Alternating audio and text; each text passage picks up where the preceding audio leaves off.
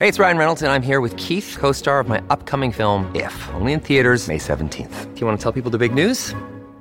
All right, I'll do it. Sign up now and you'll get unlimited for $15 a month and 6 months of Paramount Plus Essential Plan on us. MintMobile.com/switch. Upfront payment of $45 equivalent to $15 per month. Unlimited over 40 gigabytes per month. Face lower speeds. Videos at 480p. Active Mint customers by 531.24 get 6 months of Paramount Plus Essential Plan. Auto renews after 6 months. Offer ends May 31st, 2024. Separate Paramount Plus registration required. Terms and conditions apply if rated PG. Look, Bumble knows you're exhausted by dating. All the, must not take yourself too seriously, and 6'1" since that matters. And what do I even say other than, hey?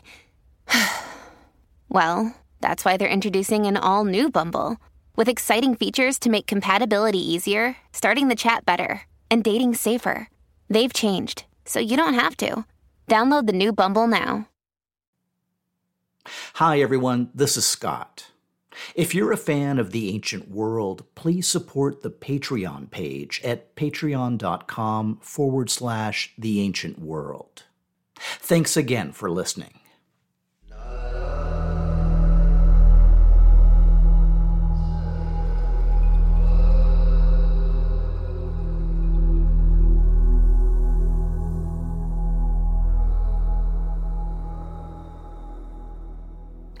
In the obelisk inscription for 831, we join Shalmaneser in progress.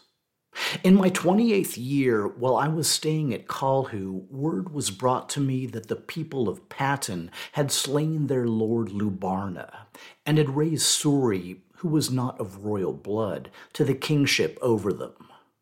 I dispatched Dayan Asur, commander of my immense armies, sending him at the head of my army and camp. He crossed the Euphrates at its flood and came to halt at Kinalua, the royal city. The awe-inspiring splendor of Asur, my lord, overcame Suri, who, not being of royal blood, went to his death. The people of Patton, being afraid before the terror of my mighty weapons, seized Suri's sons together with the transgressors and delivered them to me. I impaled these rebels on stakes. Sassi the Uzite prostrated himself at my feet, so I appointed him over them as king. I accepted silver, gold, lead, copper, iron, and ivory without measure from them. I made a heroic image of my royal self and had it set up in his temple in Kinalua, his royal city. Apart from how the usurper died, of fear by his own hand or at the hands of his people, the story is pretty straightforward. Though it's worth considering if the coup had been sparked by the level of Assyrian tribute demanded. But hey, they got a shiny new king, a shiny new statue, and just a handful of rebel impalings. And all it cost them was an enormous pile of treasure. When dealing with Assyria, you're welcome to call that a win. By the way, it's a bit of a spoiler, but this is the first and last time we'll ever hear about King Sassi, so we'll just have to wonder if he managed to live up to his name. To sum up recent Syrian events, and again, I'll point you to the maps I've posted, Shalmaneser now replaced the kings of Quay and Patton and plopped down an Assyrian fortress in the middle of Bit Agusi. We mentioned last episode that we don't really have the story on Hamath to the south, but just to the north of Bit Agusi is another small kingdom I'd like to return to, the Aramaean kingdom of Samal. I introduced Samal back in episode C16, but just to refresh your memory, according to historian Trevor Bryce, during the last decades of the 10th century BC, a tribal chieftain named Gabar laid the foundations of a small kingdom on the eastern slope of the Amanus range in southeastern Anatolia. The kingdom became known by the Semitic name Samal, which means north, probably reflecting a northern branch of an Aramaean tribe. It was also known as Bit Gabari. The king of Samal was named Kilamua, and we're lucky to have a well-preserved stele actually written by the king. which I was able to see in the Pergamon Museum back in 2021. And yes, I'll be posting pictures. The stele has a number of cool aspects. First, it shows a relief of Kilimua in Somalian royal regalia, consisting of a long fringed robe, a pointed fez-type hat, wristbands or bracelets, and sandals.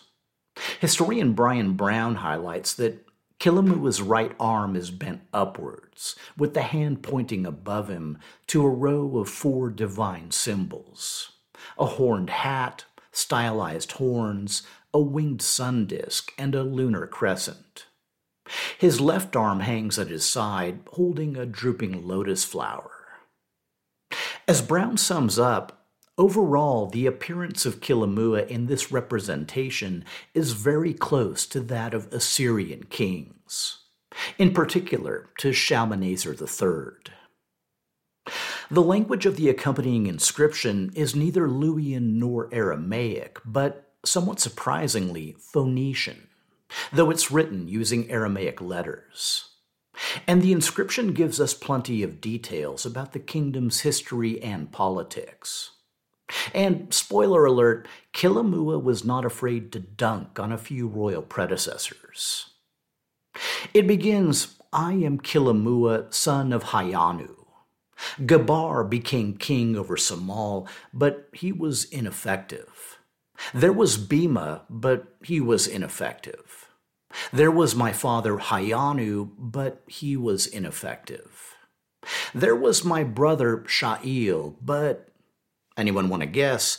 Yeah, that's right. He was ineffective. "But I, Kilimua, the son of Tamat, what I achieved, the former kings did not achieve." Tamat, by the way, was probably his mother. So, all you kids out there, remember to thank Mom on your royal stelae. It continues that my father's house was in the midst of mighty kings, and each one stretched forth his hand to fight. But I was in the hands of those kings like a fire that eats the beard, like a fire that eats the hand. The king of the Danunites tried to overpower me, but I hired against him the king of Assyria, who gave a maid for a lamb, a man for a garment. So we've established that dude has a way with words and is comfortable writing a few metaphors. To explain the last few lines, the Danunites refer to the Denian or Danaans, likely the former Mycenaean Greeks. I mentioned back in episode C9 that Mycenaean Greek remnants made up part of the population of several Syrian coastal kingdoms, including Pattan, Hilaku, and Quay. In fact, Quay was also known as Hiawa, as in Ahiawa, as in Achaeans. To coin a term, I'll refer to this region as the Mycenaean shoulder of Syria. With this understanding, let's go back to the inscription. Kilimua claims that the Danunites tried to overpower him, which likely meant that Samal had been attacked by its western neighbor of Quay. He then says that he hired King Shalmaneser to deal with the situation, which is maybe putting a positive spin on paying his Assyrian tribute. Kilimua then takes credit for prompting Shalmaneser's recent conquest of Quay and his killing and replacing of its king, which Kilimua boasts of doing for pennies on the dollar. Again, we're dealing with a talented wordsmith, and he's still got a bit more to say. "I, Kilimua, the son of Hayanu, sat upon the throne of my father. Before the former kings, the Mushkabim went cowed like dogs. I, however, to some I was a father, to some I was a mother, to some I was a brother. Him who had never seen the face of a sheep, I made the possessor of a flock. Him who had never seen the face of an ox, I made the possessor of a herd of cattle, and a possessor of silver, and a possessor of gold. He who had never seen linen since his youth, in my days he was covered in fine fabric. I took the Mushkabim by the hand. They were disposed toward me as an orphan is to his mother. What's interesting here is that Mushkabim appears to mean Luwian speakers or Neo-Hittites. So Kilamu is relating how, under his Aramaean predecessors, the Neo-Hittites were basically treated like dogs. At least until he, seeing their potential, needing their support, or just generally choosing not to be a jerk, decided to raise them up and help them prosper. Kilamua decides to wrap things up by dropping a serious warning. If any of his successors damages his inscription, may the Mushkabim not respect the Birim, widely interpreted as Aramaeans, and may the Birim not respect the Mushkabim. So basically threatening future kings with violent ethnic strife, which was apparently a realistic fear.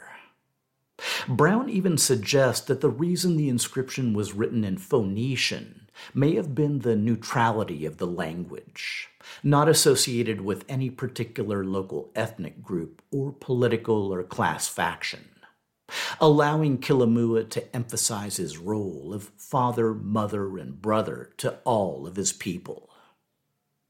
By the time of our story, 830 BC, Kilamua had already been in power for a decade, and would continue ruling for another 20 long and eventful years. In 830 BC, Shalmaneser only records one minor event, dispatching his armies against a territory called Kirhi. But the next 2 years, like a fireworks show, he went out with a big grand finale. The Hubishkians, boom. The Malhissites, pop, pop. The Manaeans, Harunians, Shordirites, Gilzanites, Shashganites, Andites, Namrites. I mean, the list goes on and on. Many of these are Zagros territories, and I've been fleshing out Shalmaneser's Zagros campaigns on Patreon, so you can head over there for more detail. But the campaigns weren't only in the Zagros. In his 31st year, 828 BC, Shalmaneser records that I marched against Saparia, the fortress of the land of Musasir, and captured it, along with 46 cities of the Musasirites. I marched as far as the fortresses of the Urartians. I destroyed, devastated, and set fire to 50 of their cities. As usual lately, this isn't Shalmaneser doing the work, it's his Turtanu, Dayan Asur. But since we're back in Urartu and Musasir, let's dig in a bit more. I noted last episode that Musasir was an independent kingdom allied with Urartu, whose capital, also named Musasir, held a major temple to the chief Urartian god Haldi. According to historian Karen Radner, the city of Musasir is attested to as far back as the late 3rd millennium BC, when it was known as Ardini, which is simply Hurrian for the city. Though Musasir's location remains a mystery, we know from later Assyrian campaigns that it sat somewhere high in the mountains between central Assyria and Lake Urmia, likely in the region north of Erbil in modern Iraqi Kurdistan.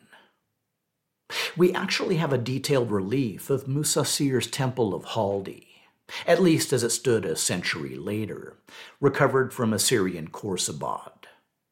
Radner notes that the illustration of Haldi's shrine, with its unique roof construction and its facade decorated with shields, spears, and statues, is perhaps the most celebrated architectural representation in all of Assyrian art. We also have images of Haldi himself. The earliest known depiction on a recovered shield from an Urartian temple depicts the deity as a warrior, with a bow and javelin, and surrounded by an aura of flames that calls to mind the blazing sun. The image would seem to strengthen the view that there is a conceptual link between Haldi and the Iranian Mithra, especially considering that Urartian traditions played an important role in shaping later Achaemenid royal ideology. In other reliefs, Haldi's depicted as a beardless man with horns, a crown, and sometimes wings, standing atop a lion. I was pretty surprised and delighted listening to Trevor Culley's The History of Persia podcast last year when he mentioned that echoes of the regional worship of Haldi may have endured for centuries. Culley related how the Greek general Xenophon, approaching the Armenian border in 401 BC with his retreating army of 10,000 Greeks, recorded the presence of a group of Chaldi mercenaries. Culley noted that the Chaldi appeared to share their name with the chief god of ancient Urartu, and spoke a language unrelated to the others around them, with Urartian, as I mentioned, being an isolated language. He continued that it's possible that these Chaldi, who appear in numerous classical sources, were the last holdouts of the Urartian culture. The Assyrian campaign against Urartu and Musasir in 828 BC coincided with two major events. The first was the death of the Urartian king Sarduri I, who may have been killed in the conflict. He was succeeded by his son Ishpuini, who'd end up ruling for nearly 2 decades, very critical decades for both Urartu and Assyria. The second major event was the founding of a new Urartian royal capital along the western shores of Lake Van, known as Van Kalesi or Tushpa. According to historian Mirjo Salvini, the oldest building at Van Kalesi is the so-called Sardursburg, named for Sarduri I. It consists of a few rows of large, well-squared limestone blocks holding 6 cuneiform inscriptions in the Assyrian language. The tone of the inscriptions is also pretty Assyrian, with Sarduri calling himself Great King, Powerful King, King of the Universe, King of Nairi, King without equal, Great Shepherd who does not fear the fight, King who represses rebels. Sarduri says, I have brought here these foundation stones from the city Alni Unu. I have built this wall. As Salvini highlights, with this written document, we have the beginning not only of the history of the Urartian kingdom, but also of written documentation, period, for the entire Anatolian, Armenian, Iranian plateau. Radner suggests that Sarduri's inscriptions were likely the creation of an Assyrian, either captive or renegade, who was familiar with the letter-writing conventions of the Assyrian government and therefore also its administrative practices more generally. The advice and services of such an individual would have been invaluable at a time when consolidating and organizing the young Urartian state was the key challenge for Sarduri. It may also explain many structural similarities in how the two kingdoms were organized. Speaking of Assyrian organizational structure, at this point, we really need to flesh out our understanding of the empire as it stood in 828 so we can better understand the events of the next few years. Because as much as I know you're going to miss them, it was at this point that Shalmaneser hung up his stylus and stopped writing royal inscriptions. As for what came next, well, from the perspective of the Neo-Hittite kingdoms, there was only one real headline, which was that no Assyrian king would cross the Euphrates for the following 23 years. And the reasons for this were well established by the end of Shalmaneser's reign. Let's start with imperial structure. According to historian Mark van de Meerup, by 828, Assyria proper, the region stretching from the Zagros to the Euphrates, was uniformly organized under a provincial administration. Men appointed by Shalmaneser acted as his direct representatives in the provinces. while the provinces themselves were integrated into a system of maintenance of the god Asur, whose sole temple was in the city of Asur and who functioned as the god for the entire land of Assyria. Every province had to supply basic foodstuffs to support him, which, in effect, meant feeding the central Assyrian state bureaucracy. In political terms, the provinces were equivalent in status, though some were accorded greater autonomy. In all directions beyond this region lay kingdoms under the yoke of Asur, vassal rulers who owed annual tribute directly to the Assyrian king. The enormous size of the Assyrian Empire meant that Shalmaneser relied on an extensive bureaucracy. The power of the higher administrators and military officers was considerable, and they became more independent as the king grew older.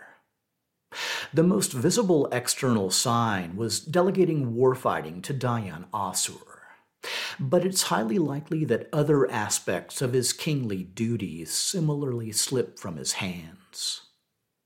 Watching the growing weakness at the core, aggrieved or ambitious Assyrian nobles began pondering the once unthinkable.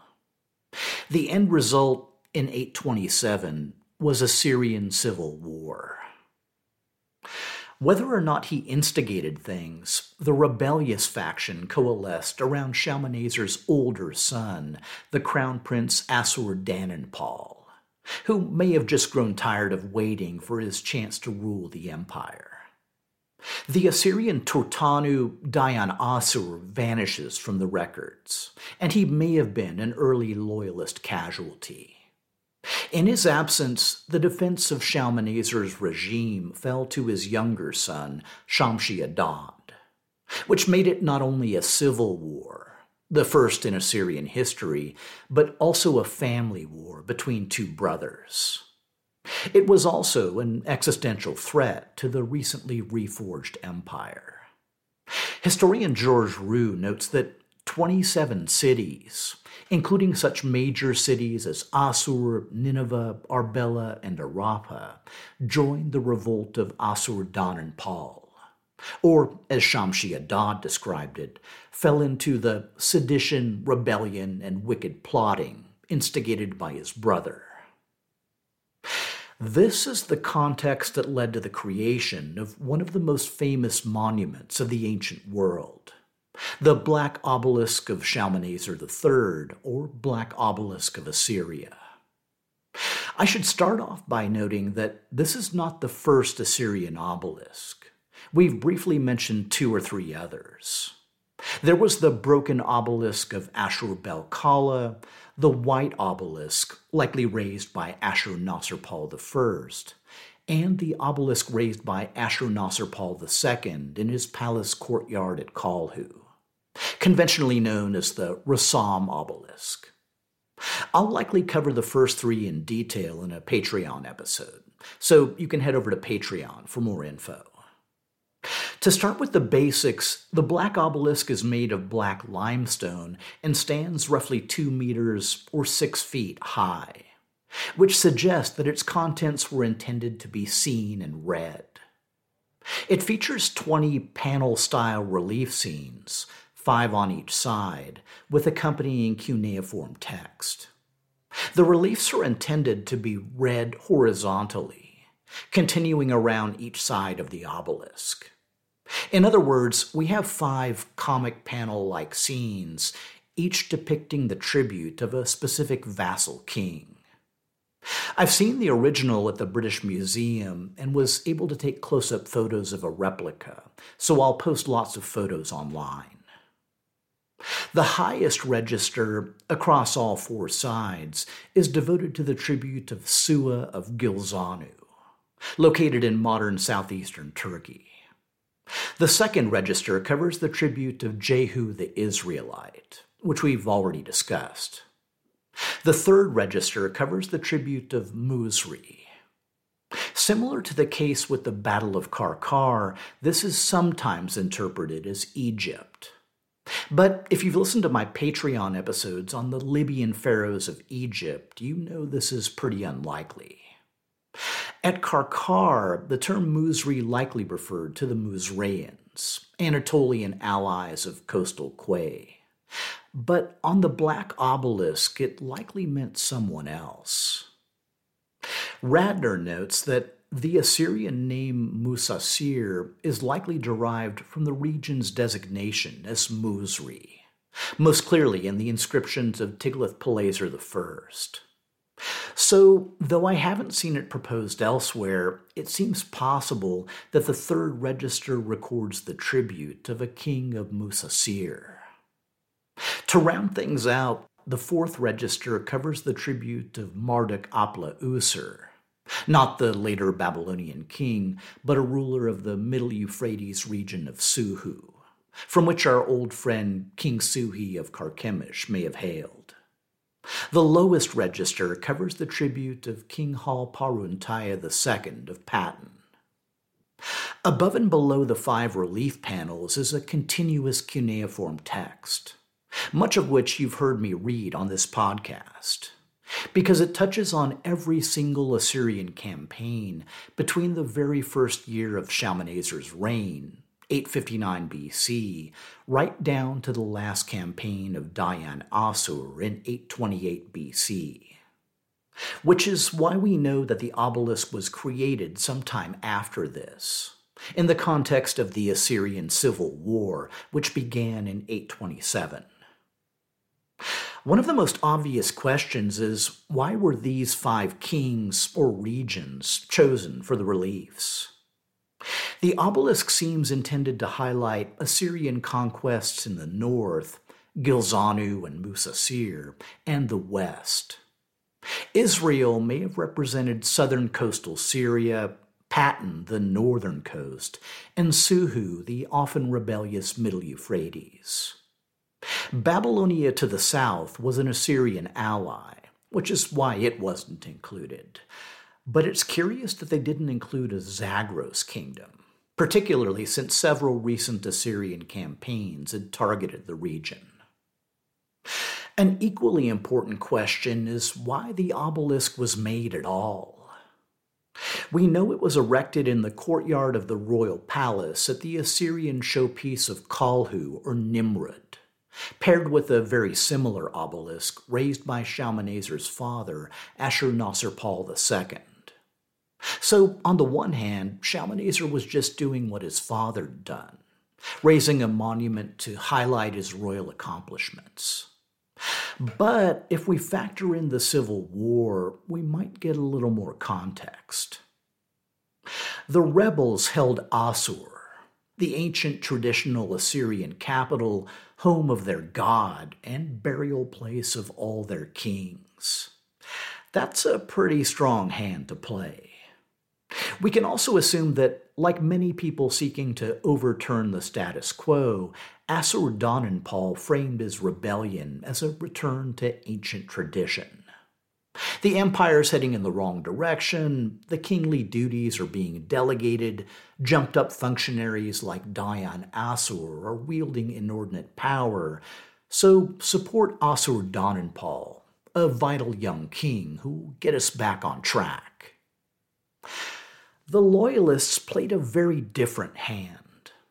Their base and centerpiece was Kalhu, a magnificent showpiece built and embellished by only 2 kings, Shalmaneser III and his father, Ashur-nasir-pal II.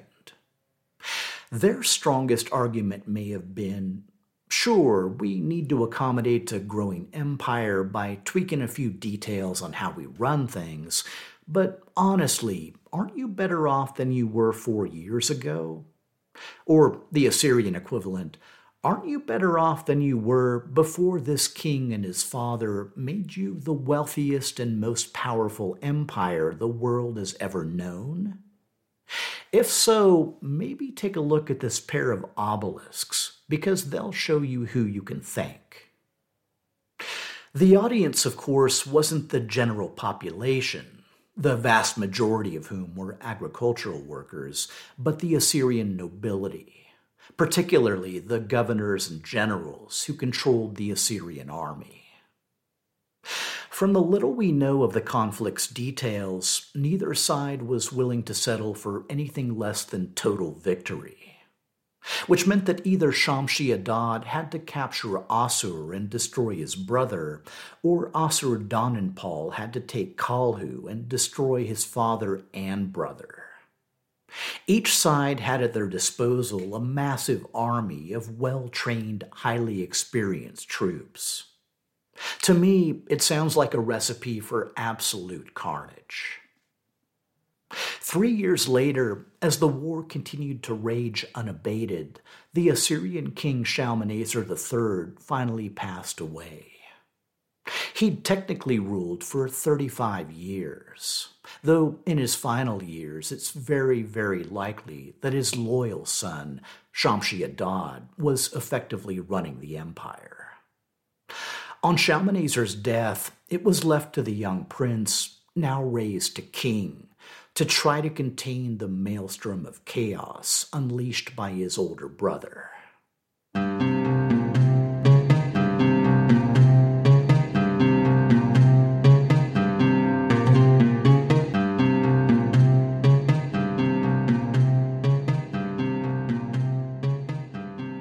The Ancient World podcast is part of the Airwave Media Podcast Network, along with My History Can Beat Up Your Politics, The Explorers podcast, and other great shows.